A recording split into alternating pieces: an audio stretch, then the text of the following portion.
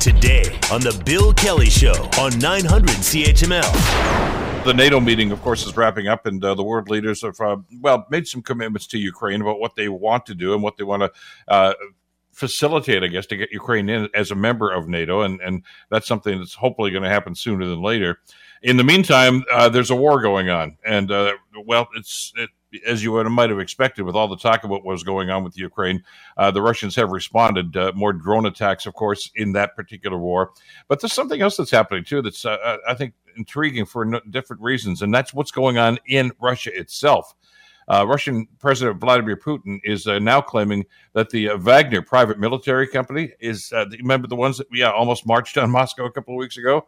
He says they are not a legal entity. Charles de Ledesma has some details for us. Putin's comments add to the series of often bizarre twists that have followed the group's abortive revolt last month. Putin told a Russian newspaper late on Thursday, referring to the Wagner group, that there is no law on private military organizations. It just doesn't exist.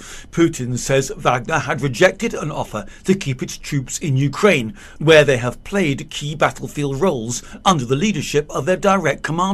All of them, Putin says, could have gathered in one place and continue to serve, and nothing would have changed for them. Putin has previously said the militia had to choose whether to sign contracts with the Russian Defense Ministry, move to neighbouring Belarus, or retire from service. I'm Charles de Ledesma. So what is going on, and what is Putin's reaction to this? It just seems so bizarre over the last couple of weeks. Our next guest can hopefully shed some light onto this. He is, of course, Elliot Tepper, Emeritus Professor of Political Science at Carleton University. Elliot, always a pleasure. Thanks for the time today. Oh, thank you. Good morning, Bill. What's the story within the story here? I mean, 3 or 4 weeks ago, we were talking about this group of militia, paid soldiers, of course, marching on Moscow, and we thought there was going to be a face-to-face. They backed off. They went over to Belarus for a little while. We thought that though there was going to be, as usually is in a situation like this in Russia, some repercussions. But Putin seems strangely, I guess, reticent to actually discipline or try to do anything about what happened. What is going on there? A mystery wrapped in a riddle, wrapped in an enigma. Yeah. Paraphrasing Churchill. The reality is nobody has a factual basis for making firm statements on what's going on there. I think you and I have talked over a number of months and weeks that one of the big stories coming out of the war in Ukraine, which I thought was not getting enough attention, so we talked about it, was that the failure of the imperial ambitions of Mr. Putin was leading to something extraordinary, which was visible cracks, visible disarray, visible competition at the very top within the Kremlin security and military apparatus. That did come finally to a dramatic head, as we know. We've talked about that with the march of justice for Prigozhin. Apparently, and this is all part of a tit for tat among three strong-willed personalities, the Minister of Defense and the head of the armed forces and Prigozhin. Prigozhin has long claimed that he's been starved of resources, and they are so incompetent they have bungled the war. He's carrying the war. And they responded by saying, okay, if that's how you feel, we're going to wrap up your forces into our command.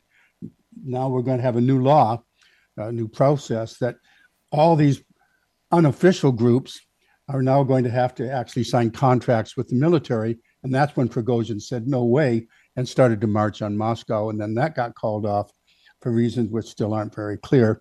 So what we have right now is a fascinating situation where Mr. Putin has just now said, well, there's no legal basis. That's what's the opening hook for this conversation for such private military companies. But of course, Shoigu himself has some.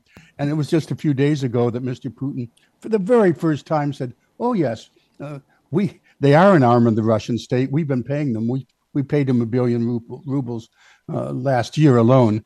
So they are clearly an arm of the foreign policy of Mr. Putin, effective in Africa in particular.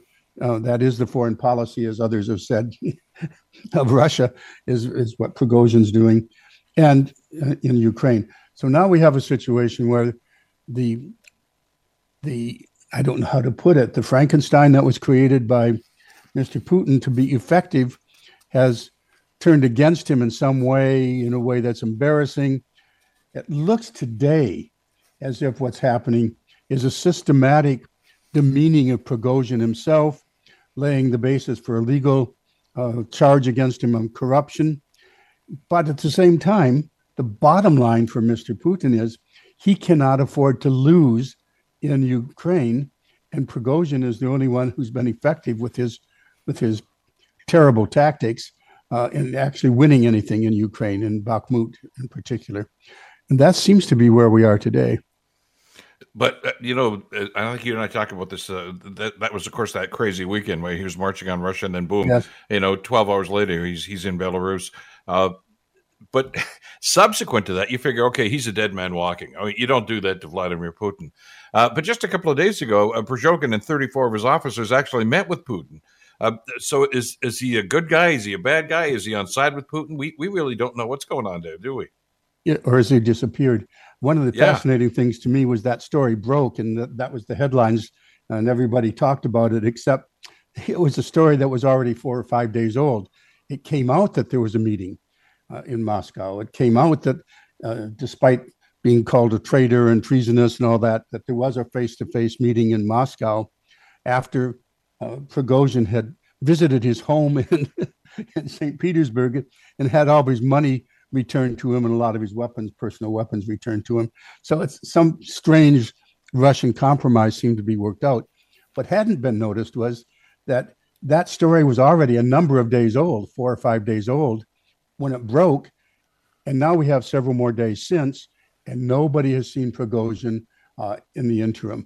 So what's going on there is anybody's guess. But what looks to be the situation is that there's going to be a purge in the military structure of at the very top and up and down the layers within the security and defense establishment. But within the military, there's apparently a purge being slowly built up that will lead to the removal of a number of people. And I talked about Surovikin, the General Armageddon, who was apparently very close to Mr. Prigozhin, has now gone to rest. As a member of the Duma has said, that's the only good news I can report this morning, is that the general who perfected the techniques of committing war crimes against civilians in Syria as part of Russia's intervention there, attack hospitals, attack bakeries, attack civilian apartment buildings, just attack and attack. The one who perfected that, those techniques are now being used. We just saw, as I think you mentioned in passing, that there was a drone attack, another attack, a major attack on Kyiv, but also on the hometown of President Zelensky. So he perfected all that. Apparently he's out of favor. So one good thing may come out of all this. But the bottom line here is that if there is continued chaos and disarray at the very top and throughout the echelons at the top in the Kremlin, that is good news for Ukraine, because Ukraine is in the fight for its life, and having further demoralization among the Russian troops. And we have the story of a Russian general, Popov, who has now been dismissed because he tried to tell the truth, basically the same truth that Prigozhin was saying. We're not getting the support we need, and we're doing our part at the front, but we're being stabbed in the back because the top generals are not providing us with what we need. So the real traitors are those who are not supporting the front line. All of that, and he's now been removed, and that got leaked. And another general got killed by a drone attack by Ukraine. All of that adds up to the fact that the disarray at the top, now percolating down even to the field level, all of that is some good news for Ukraine, because it will further demoralize the Russian military offensive. How stable is the government? And I'm not suggesting this, that Putin's going to be out of a job in the next couple of days, although it wouldn't surprise me, I guess, if that happened. But Elliot, he's got to be sleeping with one eye open. I mean, Prigozhin marched on there. Now, whether they're friends or not, and I don't think they are, he's, we always look at Putin as this strong man that, if anybody dare cross him, then they're toast. As you say, they fall off a balcony from 40 floors up or something. But Prigozhin is still there. He's got to be worried that at some point he may, take another shot at this and figure, okay, I'm taking this guy out. Well, there's the bigger picture. We don't know if Prigozhin is still there or not. Yeah. Keeping in mind that Prigozhin was the bagman, money manager. Prigozhin undoubtedly has insurance policies of his own against Putin in case of any falling out, because he knows literally where the bodies are buried. And he's also been in charge of the troll farms, which were so effective in interfering in American elections. He has techniques of his own, maybe to protect himself. But the big picture here is that the very audacious attack on Ukraine, which was supposed to be the 1-week war, came a cropper. That is widely known now across the power elite within Russia, not necessarily the general public, but the fact that this imperial adventure has failed and that there's defeat after defeat and now a stalemate, and that Ukraine is getting stronger and stronger, all of that will probably play into reckonings. I've said a long time ago that the first time Mr. Putin said, I'm thinking of using a nuclear weapon, you have to think that the Russian generals around him said, he just put a target on us, on Russia to be obliterated.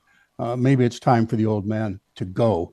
And there's increasing evidence of that as Putin continues to fail in his imperial adventure.